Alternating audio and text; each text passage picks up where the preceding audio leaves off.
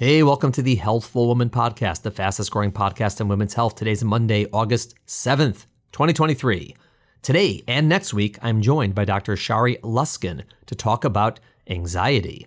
Today, we're going to talk about anxiety in general, and next week, we're going to talk about anxiety in pregnancy.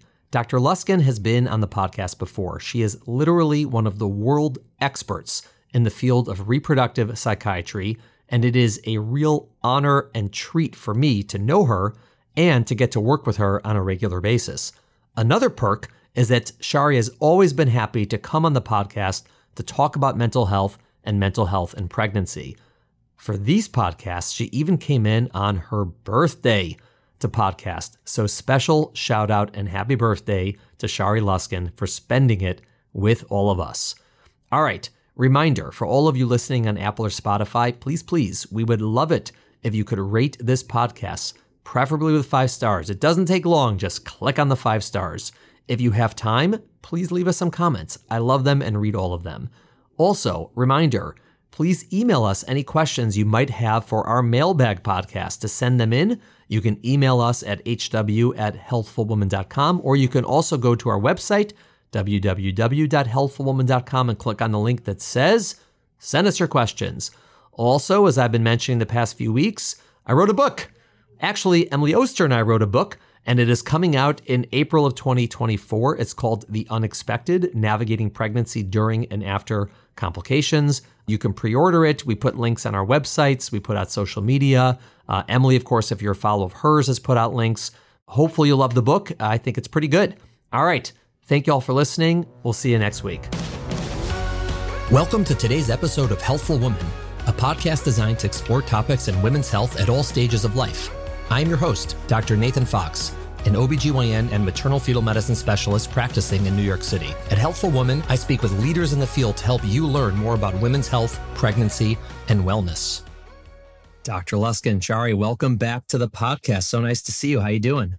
Great. Thank you. Happy birthday. Thank you so much. Not only are you an amazing doctor who takes care of your patients, not only are you an amazing friend and colleague who decides to come here and do this podcast for me and our listeners, but you do it on your birthday. So we're celebrating. I can't think of a better way to celebrate. You got any big parties coming on later because of this birthday thing? Yeah. Awesome. Good stuff. Well, many, many more birthdays and health and happiness, as we say. Thank you so much. Wonderful. So I asked you to come back because you're great and because the last podcast we did together was very well received and very helpful for a lot of people. And I wanted to talk about anxiety because it's pretty common and I get a lot of questions about it and we see a lot of people with it. And I'm sure a lot of our listeners either have it or know someone who has it or wants to know about it or do I have it? Is my anxiety normal? Is it abnormal? What do I do? And so you are the top of the food chain when it comes to all of these things. So we're happy to have you. Thank you. You're welcome.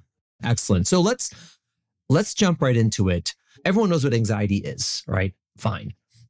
How would somebody who's listening, let's say, know, well, I get anxious from time to time. I worry about this or I worry about that, or I'm worried about my pregnancy or I'm worried about my job. When does that cross the line from like, I'm just worried about something to I have an anxiety disorder, like I've got a problem that needs to be addressed? It's a matter of degree and how much it interferes with your functioning. Mm-hmm. So a little anxiety is good. It kind of sharpens your performance. Right. Keeps us from getting attacked by lions and things like that. Okay. Gets you to study for a test. Okay. Did you take any tests in medical school? We take a lot of tests. Yeah, a lot of tests in medical school. A little anxiety is good. Too much anxiety interferes with your ability to concentrate, to plan, and to be effective. And that's when it's a problem. So I guess my question is, everyone's walking around the world with some level of anxiety, right? Obviously, situational based on what's going on. Okay. How many people have an anxiety disorder and don't know about it? Or how many people think they have an anxiety disorder but they don't? Do you think most people underestimate their amount of anxiety, meaning they think everything's perfectly okay, but they're walking around with a crazy anxiety disorder? Or they overestimate it, meaning they think that they worry so much, but in fact, it's really pretty typical and very normal? Or is everyone sort of spot on with where they are? People are definitely not spot on, but a lot of your anxiety is situationally driven or situation dependent. Right. So the first time we did a podcast together was September of 2020. Okay. Right? It's in the throes of COVID. Right. Nobody's vaccinated yet. Right. It was a tense time. Okay. If you weren't anxious, you had a problem. Okay. Interestingly, patients of mine who had obsessive compulsive disorder, who had spent a lot of time worrying about things that really weren't a threat, right, all of a sudden they calmed down. It's like, oh, I've been afraid of being contaminated by food left on the countertop, but now there's a real threat to my existence, right, namely COVID-19. Right. So let me put that at top of mind and my top priority, and forget about the unwashed counter. Right. A few months of COVID and people's OCD type symptoms started to creep back because we kind of accommodated to COVID, and whether it was hand washing or Purell or wearing masks, people kind of got used to the situation. So their anxiety level dropped and their underlying anxiety disorder came back. Right. Okay. Or it became more prominent. Sometimes people are really aware of how they're feeling and other times they're not. Sometimes they function at a high level of anxiety, but they think they're just functioning normally and effectively. But people around them feel the anxiety and it puts a stress on them. Right. So they want to do something about it. But until the person is willing to acknowledge there's a problem, nothing gets done. So if someone is, let's say, on a deserted island, they're alone, right? No other human contact, and that's the way they are, and they have an anxiety disorder. Is there any downside to it? Depression, it can affect your overall health. You can't sleep, and your mood, and you don't feel right in this. So I get it. That's something that itself is problematic. But if someone's like, I'm very anxious, but this is cool. Like I'm fine with this. Is it just really the fact that you have to function in a society with other people? It's an interesting question, because if you're really anxious on a desert island, you wouldn't be comfortable with the anxiety. The anxiety is an indicator that you need to do something to protect yourself. So it's your early warning system, or depending on where you are, your later warning system. Your anxiety is, I better find some water I can drink. Otherwise I'm going to die. Right. I better figure out a way to signal a plane flying overhead to get rescued. Otherwise something is going to kill me on this island. Starvation, disease, volcano. Yeah. I always sort of try to differentiate it, like you said earlier, that it's whether it affects your function. Meaning if someone is, let's say someone looking at them would say you have an anxiety disorder, right? Because what you're doing is just way overboard. But the person doing it's like, well, I get out of bed, I'm happy, I go to work, I function fine, do what I need to do, I get my paycheck, I come home, the people I hang out with, it's not affecting my friendships, my relationships, my marriage, whatever it might be. And I go to sleep at night totally content. It's hard to call that disorder. It's very hard to call it a disorder. And I don't know that person would. But if their partner feels stressed out being around them, or their kids do, or their coworkers, or their direct reports, then it becomes maladaptive. Then I can't go to work. I can't do my job. That's the person who understands that they're anxious. On the other hand, they may become the person who's impossible to work for. And I see. Because they're so worried about, we talked about perfectionism, right? And re-recording a sentence at a podcast to get it just right. So if you want things just right, there's a time and a place for that. You're a surgeon. If you don't have the right instrument count or the right sponge count and well, there were 20 vessels and we tied off 19 and we left one untied. That's not a time to be relaxed. You need to be a perfectionist there. But in other situations, if you're too perfectionistic, it interferes with your ability to do your job or for other people to do their job.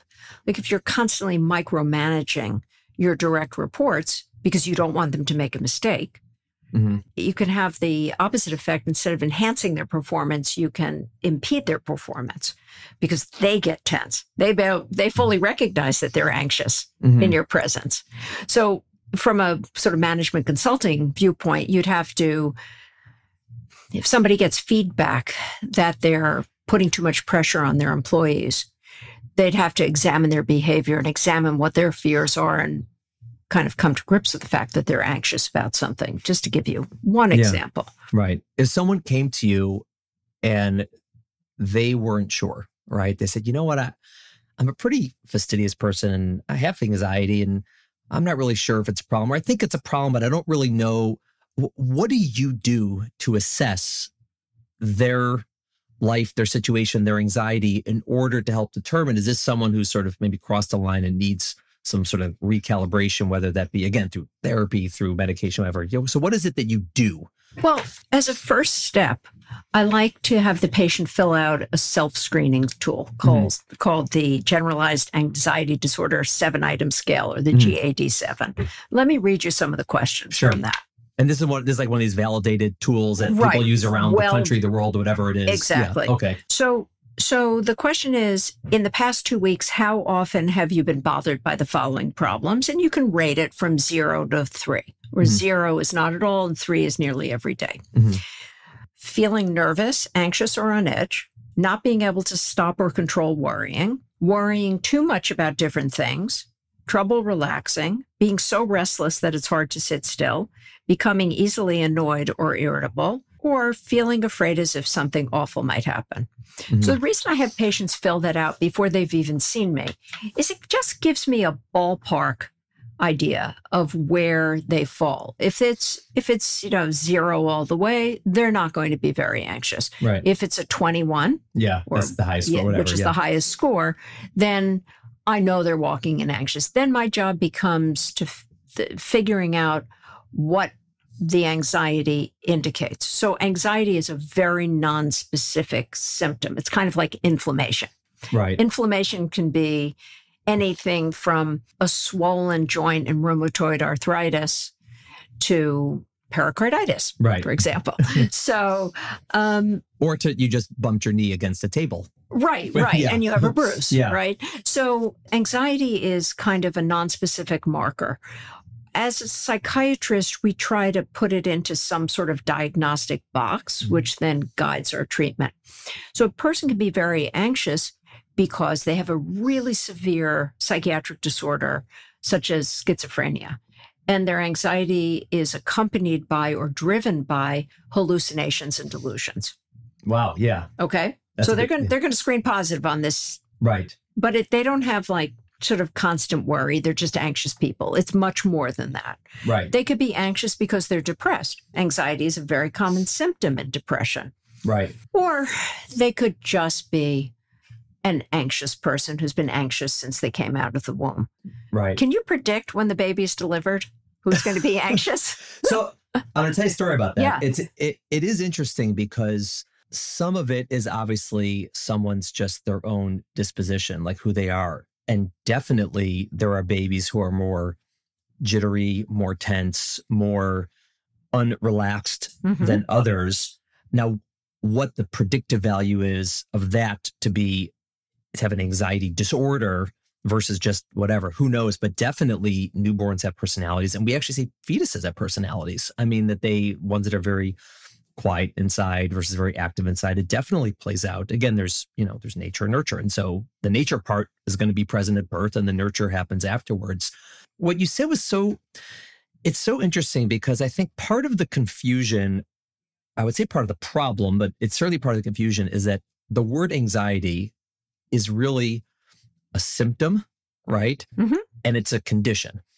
You could have the symptom without having the condition. Like you said, I could be perfectly fine 364 days a year, but tomorrow I'm about to go to court, right? Because I'm getting sued for something. I'm going to be very anxious. I'll have anxiety, but I don't have an anxiety disorder because, as you said, it's normal. Like it's healthy to be anxious before something like that. And some may have more, some may have less, but it's a symptom. Versus you can have an anxiety disorder where your problem is you have too much anxiety or it's an unhealthy amount of anxiety, whatever. But then on top of that, it could be a symptom of something that's a different disorder, right? You have schizophrenia, and so you have a lot of anxiety, but you don't have an anxiety disorder because that's not your problem. You're not having normal anxiety. You're anxious because you think the government's chasing you because you have delusions. And all three of those, they use the same word. And I think that that's part of the confusion. It's same with depression. Like it's normal to be depressed if a loved one dies. But that doesn't mean you have a clinical depression. It just means you're sad. Yeah. We touch on a central problem in psychiatry, which is that our labeling of emotional states is very nonspecific. Right. We can save that for later in the podcast. Right. One way to think of it is this. I already mentioned that a little anxiety sharpens your performance, right? If you're going to court tomorrow and you're anxious, the idea is not to stay up all night worrying. Right. What you're supposed to be doing is reading through the records so that when you go to court, you know what you're talking about. Right. Whether you're being sued or whether you're an expert witness, you have to be prepared. Right. Think about it this way. If you're walking down the street and a bus comes barreling down the street towards you, that should trigger your fight or flight response, which makes you move and get out of the way of the bus. Good anxiety. Okay, that's good anxiety. Bad anxiety is when you become paralyzed. So, I mean, I don't know how many people that if you go back to 9/11, if you were claustrophobic and you could only go in an elevator when you were the only person in it, you would have a lot of trouble getting on an elevator as you're trying to evacuate the building where there are 25 people stuffed into an elevator. And so you don't get into the elevator, and that's the end of the story because you didn't make it out of the building. That would be bad anxiety. Clearly, if you had an elevator phobia to begin with, you weren't working at the top of the World Trade Center. But it was, it's another example of a time of high anxiety. Globally, nationally, locally, and personally. Interesting that the anxiety around 9/11 was in some ways less than the anxiety around COVID. Because COVID killed millions of people around the world. COVID affected everybody. Nobody was safe. So, like you said, it's nonspecific. And we come back to, does it interfere with your social relationships? Does it interfere with your work performance? Does it interfere with your academic performance? Does it interfere with your ability to reach the goals that you set for yourself in your life? And if the answer is no, no, no, and no, then you don't have an anxiety disorder. I almost view anxiety sort of like the word pain, right? If someone came to me, I'm a doctor, say, what's your problem? I have pain. Right? Well, that can mean a lot of things, right? If you have pain because you sprained your ankle, I would say, sorry to hear that, right? It's normal to have pain when you sprain your ankle. Let me give you something temporarily to relieve the pain, or not, based on how much pain it is. And you'll get better with time because your ankle will get better. Versus I have pain because I have appendicitis. Well, then, okay, my problem is not treat your pain, it's treat your appendicitis. Versus I have chronic pain. I have pain every day, all the time, my whole life. And they're very, very, very different things, and they mean different things. And which is why the word pain isn't really, it can be a diagnosis, but it's usually not.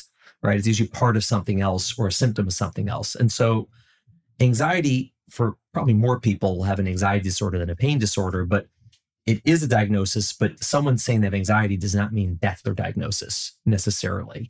It could be manifestation of something normal or something abnormal or unhealthy or whatever you want to call it, but not necessarily specifically anxiety. You said they could have depression. And you treat the depression, the anxiety will get better, or they have OCD, or they have schizophrenia, or whatever it might be. So it's and you have to tease that out. That's why you're people come to you to figure that all out, right? That's exactly why they come. Wow. And so when you're meeting with them, you do this screen, and then is it just by asking questions and it sort of becomes pretty obvious what the story is, or does it take a long time to sort through all that? Like, how does it typically go? Diagnosis in psychiatry is made based on the history and the interview. At this stage. Because we don't have specific disorders. We don't have specific tests that we can do. You can't do an MRI and decide it. Thank you. We can't do an MRI to show. We can't do functional magnetic resonance imaging studies, which look at brain metabolism and electrical conductivity. But again, nonspecific. If the patient is anxious, you can see certain correlates in brain activity, but it doesn't tell you what's causing the anxiety. So it doesn't help you design a treatment to fix the anxiety. Now, if we're talking about anxiety as its own disorder, meaning not secondary to bipolar disorder or not secondary to just normal healthy, I have a test tomorrow, but an actual anxiety disorder, there are sort of like, I don't know if they're called subtypes or if they're called like different manifestations. Like I've heard like general anxiety disorder or GAD. There's social anxiety disorder. There's various phobias. And are they all part of the same problem? Or are they different problems? Like, how do you think, like in your own mind, how do you categorize them sort of? The presenting symptom may be, I feel anxious. Okay. Then when we tease it apart, it may break down into somebody, for example, with an elevator phobia. So that person has trouble even getting upstairs to a doctor's office if they have to take an elevator, right? So they could have a dog phobia. Now in New York, if you have a dog phobia, you're going to be very anxious. Or I've had patients who have a mouse phobia. Right. Right. And depending on what your building is like, there may be mice or rats or whatever. And that could really interfere with your ability to live because you're constantly watching for that object of your phobia to appear in some way. So if there's a specific phobia, then we try to treat the specific phobia. And usually when you're treating a phobia, like a simple phobia, you do graded exposure where it can start with even saying the word of the thing they're afraid of. I'm afraid of dogs. So that can make people anxious just to hear the word. Right. And then you can progress from speaking it to looking at cartoons of dogs, cartoon pictures, and then to real pictures, and then gradually expose them to seeing an actual live animal. And what's remarkable about the brain when it comes to phobias is that you can desensitize the brain. Right. So that you learn to tolerate the stimulus, and then your anxiety level decreases and your anticipatory anxiety decreases. Yeah. If I recall from my high school psychology class, systematic desensitization, right? Perfect. Oh, perfect. All right, see? And if you have a patient who's willing to do that work, it's very effective. We have a lot of, in our own lives, in our neighborhood, we're in Jersey, a lot of people have dogs now. And there's kids around the neighborhood, X% of them whose families don't have a dog, and everyone's got one kid who's like, this kid's totally terrified of dogs. And it, like you said, it's a situational problem. Like it's not a problem when they go to school, but it's a problem if they go on a play date or this or that. And so we've had a lot of kids in our neighborhood it's not dog therapy because they're not using the dogs to give them therapy. It's systematic desensitization. But our dog, we have two dogs, one of whom is kind of jumpy and one of whom is very calm and very pleasant and very sweet. And so she's like one of the go-to dogs in our neighborhood for the kids who are trying to get desensitized to dogs, because our dog is like low level because she's not too frightening. The worst she's going to do is lick your toes, and she'll just sit on your lap and not do anything. But we see a lot of it, and it works. And I mean, it works. These kids go from literally, running away in terror to taking our dog for a walk or holding her on their lap and petting her. And it's unbelievable. Yeah. And if you're a parent of a child with a phobia like that, the best thing you can do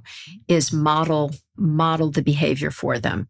So show them that you're able to sit with the dog calmly and pet the dog and like make it okay for them to try to challenge their fear. Now, very often I have seen that in families with a child who has a phobia, one or both of the parents or caregivers, not the caregivers, but like the parents, have a phobia themselves. So they have inadvertently modeled phobic avoidance to the child. And the phobias may have different objects. So somebody could be afraid of bees and the kid is afraid of dogs. Right. But either way, you've unwittingly shown them that when you see something you're afraid of, you withdraw, move away, and avoid. Right. So sometimes you have to address phobic avoidance in the parents too, in order to treat the child. Right. What about like social anxiety? Because that's another big one. It's another big one that's also kind of nonspecific. So social anxiety involves a fear that something bad will happen to you if you're in a social situation, that you'll say something that will embarrass you, or that other people will be saying bad things about you, and it leads to social avoidance. And that's a very, very superficial explanation of it. We were talking earlier about alcohol in pregnancy. And if you want to find patients with social anxiety disorder, go to an AA meeting. Because what's alcohol? Right. It's the great social lubricant. Right. Right. So people who are nervous in social situations drink. Right. They feel more relaxed. Right. Alcohol is the original tranquilizer. Yeah. Okay. And then they're able to chat. But it could become a problem. The alcohol in and of itself becomes a secondary problem. Right. It's always interesting to me that the field of psychiatry in many instances has drawn a distinction between substance use disorders and underlying psychiatric disorders. Right. As if you would just become an alcoholic or a drug addict without something going on inside you that would drive the substance use, right? You have to be treating something. It's not self-medication. That's not a good term, but you're responding to some internal discomfort. Mm-hmm. And that's why you may reach out for alcohol or drugs. Mm-hmm. So in the effort to achieve and maintain sobriety, it's important to address the underlying anxiety or mood disorder or other psychiatric disorder that may accompany it. Yeah. Now, I'm sure there's some people who get hooked on painkillers that were prescribed by, I had surgery and I had one dose of codeine and threw up, and somehow I had a pill bottle full of 30 tablets of codeine when I went home. Right. Like I wasn't taking it. Right. It was just automatically given to me. Yeah. So you can see how people could get hooked on painkillers. But then there are people who seek out painkillers, narcotic pain meds, whatever. Mm-hmm. But they must be responding to something internally. What's your feeling on this matter? I know too little about this to have an educated opinion. It's hard. I mean, it's one of these things where, substance abuse, it runs in families frequently. So there's obviously a genetic component. There's obviously an environmental component. I'm sure there's a psychologic/psychiatric component to it. There's got to be something organic. I mean, that they have their receptors respond differently than others. And there's so much that goes into it. But obviously so many people are their first exposure that's going to get them on the road to addiction is not typically, or maybe not often, something just out of nowhere, right? There's something, that there's something. And you mentioned that it runs in families. So which is both. That's both genetic and environmental. Genetic and environmental. And there are, we know that certain enzyme profiles are different between different racial groups. Right. So your ability to process alcohol and metabolize it can vary depending on your ethnic origins, right? So that may make you more or less vulnerable to developing an addiction, because if you can't tolerate the substance to begin with, you're not likely to use it repeatedly. Right. So you talked about organic versus psychological, right? Versus I know where you're going. I know where you're going with this because I remember from September 2020. So hit us up. What do you got? Okay, it's all organic. Yes. It's all neurobiological. Yeah, it's not in your mind. Organic brain disorder. Yes, it's all in your brain, right? Yeah. If we take out your brain, you are cured. Absolutely, and that's happened to some people, and many of them run for office. Sorry to all you politicians out there who listen. I'm not making jokes about you specifically. We sort of talk about sort of specifics, but what is then a generalized anxiety disorder? If it's not necessarily one phobia, or it's not necessarily a substance, or it's not necessarily social. How would you define? It's just like in general, you have anxiety for everything. Like everything you do has anxiety. Well, if you recall that screening questionnaire that I read to you, generalized anxiety disorder means you worry a lot about a lot of things a lot of the time. Right. People say that that is much more common now. It's on the rise. It's everyone has it. 112% of kids have it, and this is what you hear out there. What's the reality? Is it really that prevalent? Is it really on the rise? What's your knowledge and experience on this? My experience is that people have gotten more anxious. Okay. Now, everybody's seen the headlines, I'm sure, that the rates of depression and anxiety have increased in children and adolescents during the COVID-19 pandemic. Right. Right? You've seen that. True. Okay. Big headline this week. The rates of anxiety and depression in the parents has also gone up. It's everyone. It's everyone. Yeah. Is it anxiety, the symptom, or anxiety, the disorder? Would you say it's gone up, or both? I'd have to say both. Yeah. There are some people who were inclined to worry, who worry more. Right. There's some people who weren't that worried, who have gotten very worried. Right. I have to tell you about a patient I took care of recently who I first treated 14 years ago when she was pregnant. Mm-hmm. She was depressed. She was anxious.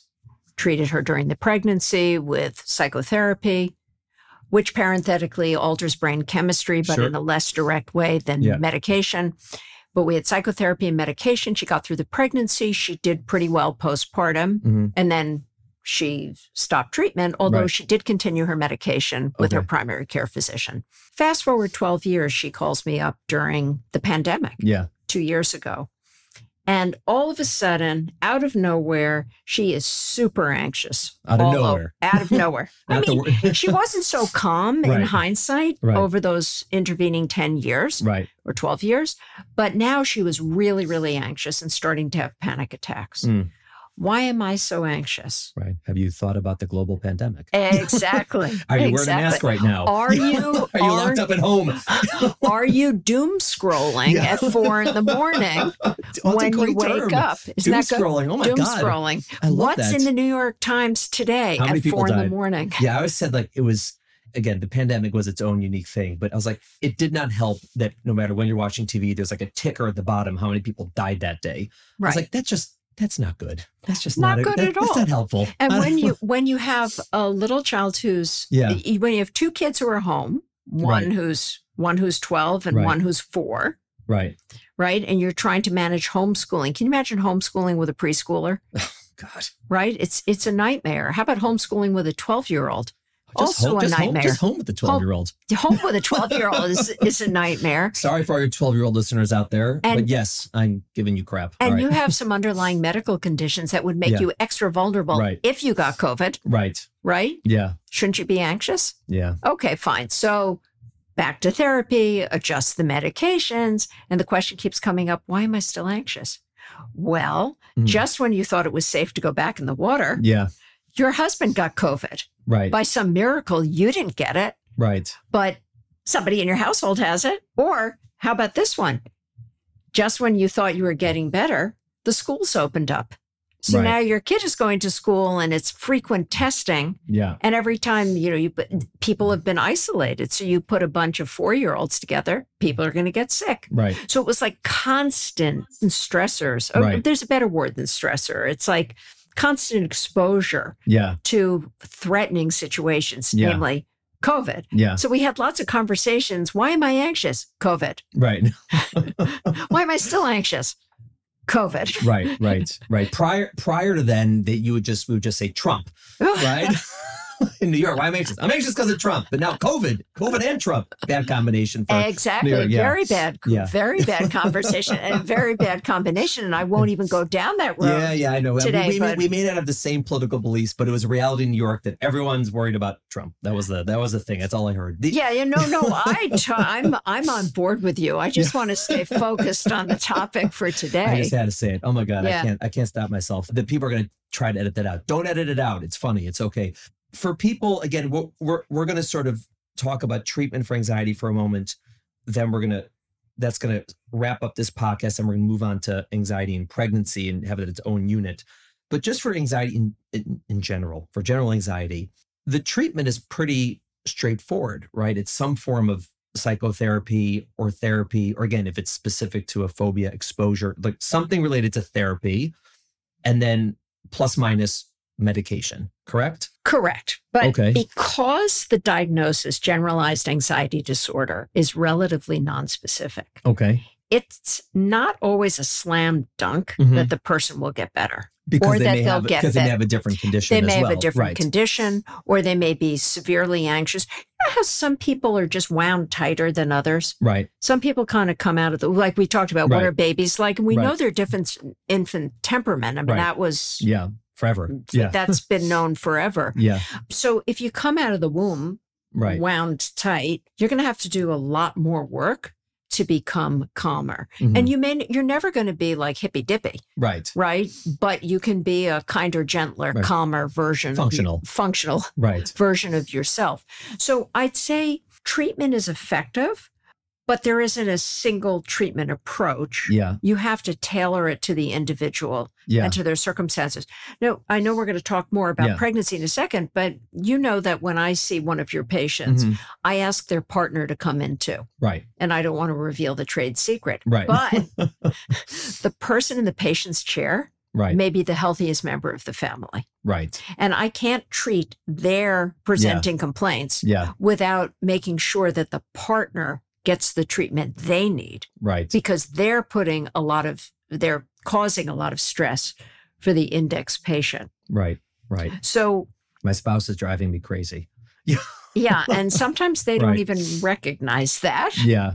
Yeah. But it's pretty obvious if you meet with them as a couple. Yeah. You see how the people work together. So psychotherapy changes brain chemistry. Right. And can change it in a permanent way by building new neural connections. You learn to think differently. It changes your brain chemistry. Medication changes your brain chemistry. And then sometimes family and couples counseling is necessary to cement those gains, which is more changes in brain chemistry. So the treatment has to be individualized. It has to be comprehensive. Yeah, I actually want to talk about comprehensive because it's not just the treatment. It's really, and this is where it makes a difference who's treating you. It's the evaluation has to be comprehensive because so many people I know professionally, personally, they suffer for so long. And part of it is because the diagnosis is wrong, meaning they're just being treated straight up anxiety, but no one ever determined you actually have bipolar disorder or it's a different diagnosis. You need a different treatment because again, anxiety is just a symptom of a different problem. And so you can give someone some Xanax and they'll relax, sort of from the medication. Or you can even put them on, an SSRI, but why doesn't it work for me? Why does it work for this person, not me? Well, if your problem isn't straight up anxiety, let's say, but it's a symptom of a bigger issue or a more complex problem, you're never going to get better. And I think that people don't always realize that just because your family physician told you to take a little Zoloft because you're anxious, one of the reasons you may not be getting better is because maybe you have something else going on. And to really make sure you're getting a good, thorough evaluation of what your quote unquote problem is. And that's critical. And this is where being an educated consumer is so important and why your podcasts are so great because... Oh, there we go. Thank you. That was a plug. Happy birthday to me. All right. I want to get it in before you're too famous to talk to me with your new book coming out. All right, we'll talk about that. All right, go on.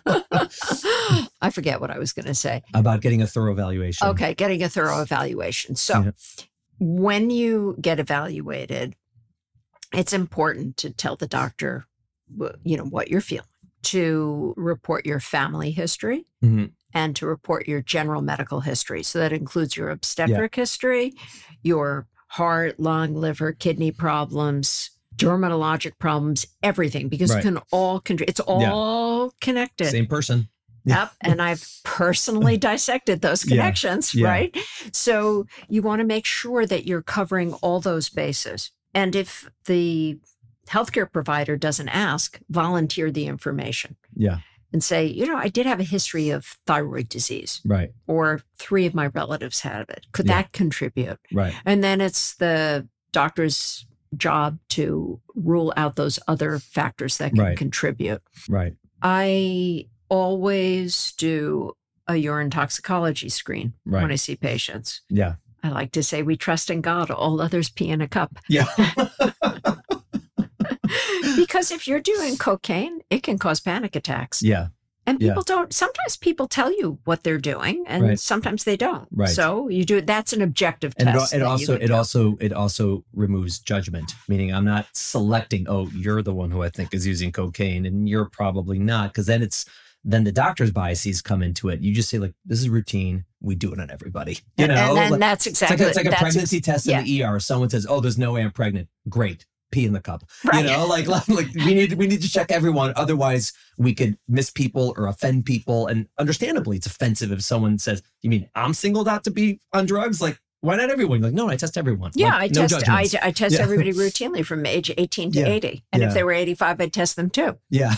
I'm just not seeing that demographic at the moment. God bless. But, well, I did have a dentist come in who who was abusing marijuana. And he was in his 70s, and this was back in the 90s. Good for him. All right. Well, God bless, he was ahead of the curve. Ahead of the curve. He was the OG. Excellent. Yeah. Shari, thank you so much for coming to talk about anxiety. We're going to wrap this one up, but we're going to jump right into anxiety and pregnancy and treatment anxiety and pregnancy. But I really appreciate it. Thanks for coming on your birthday.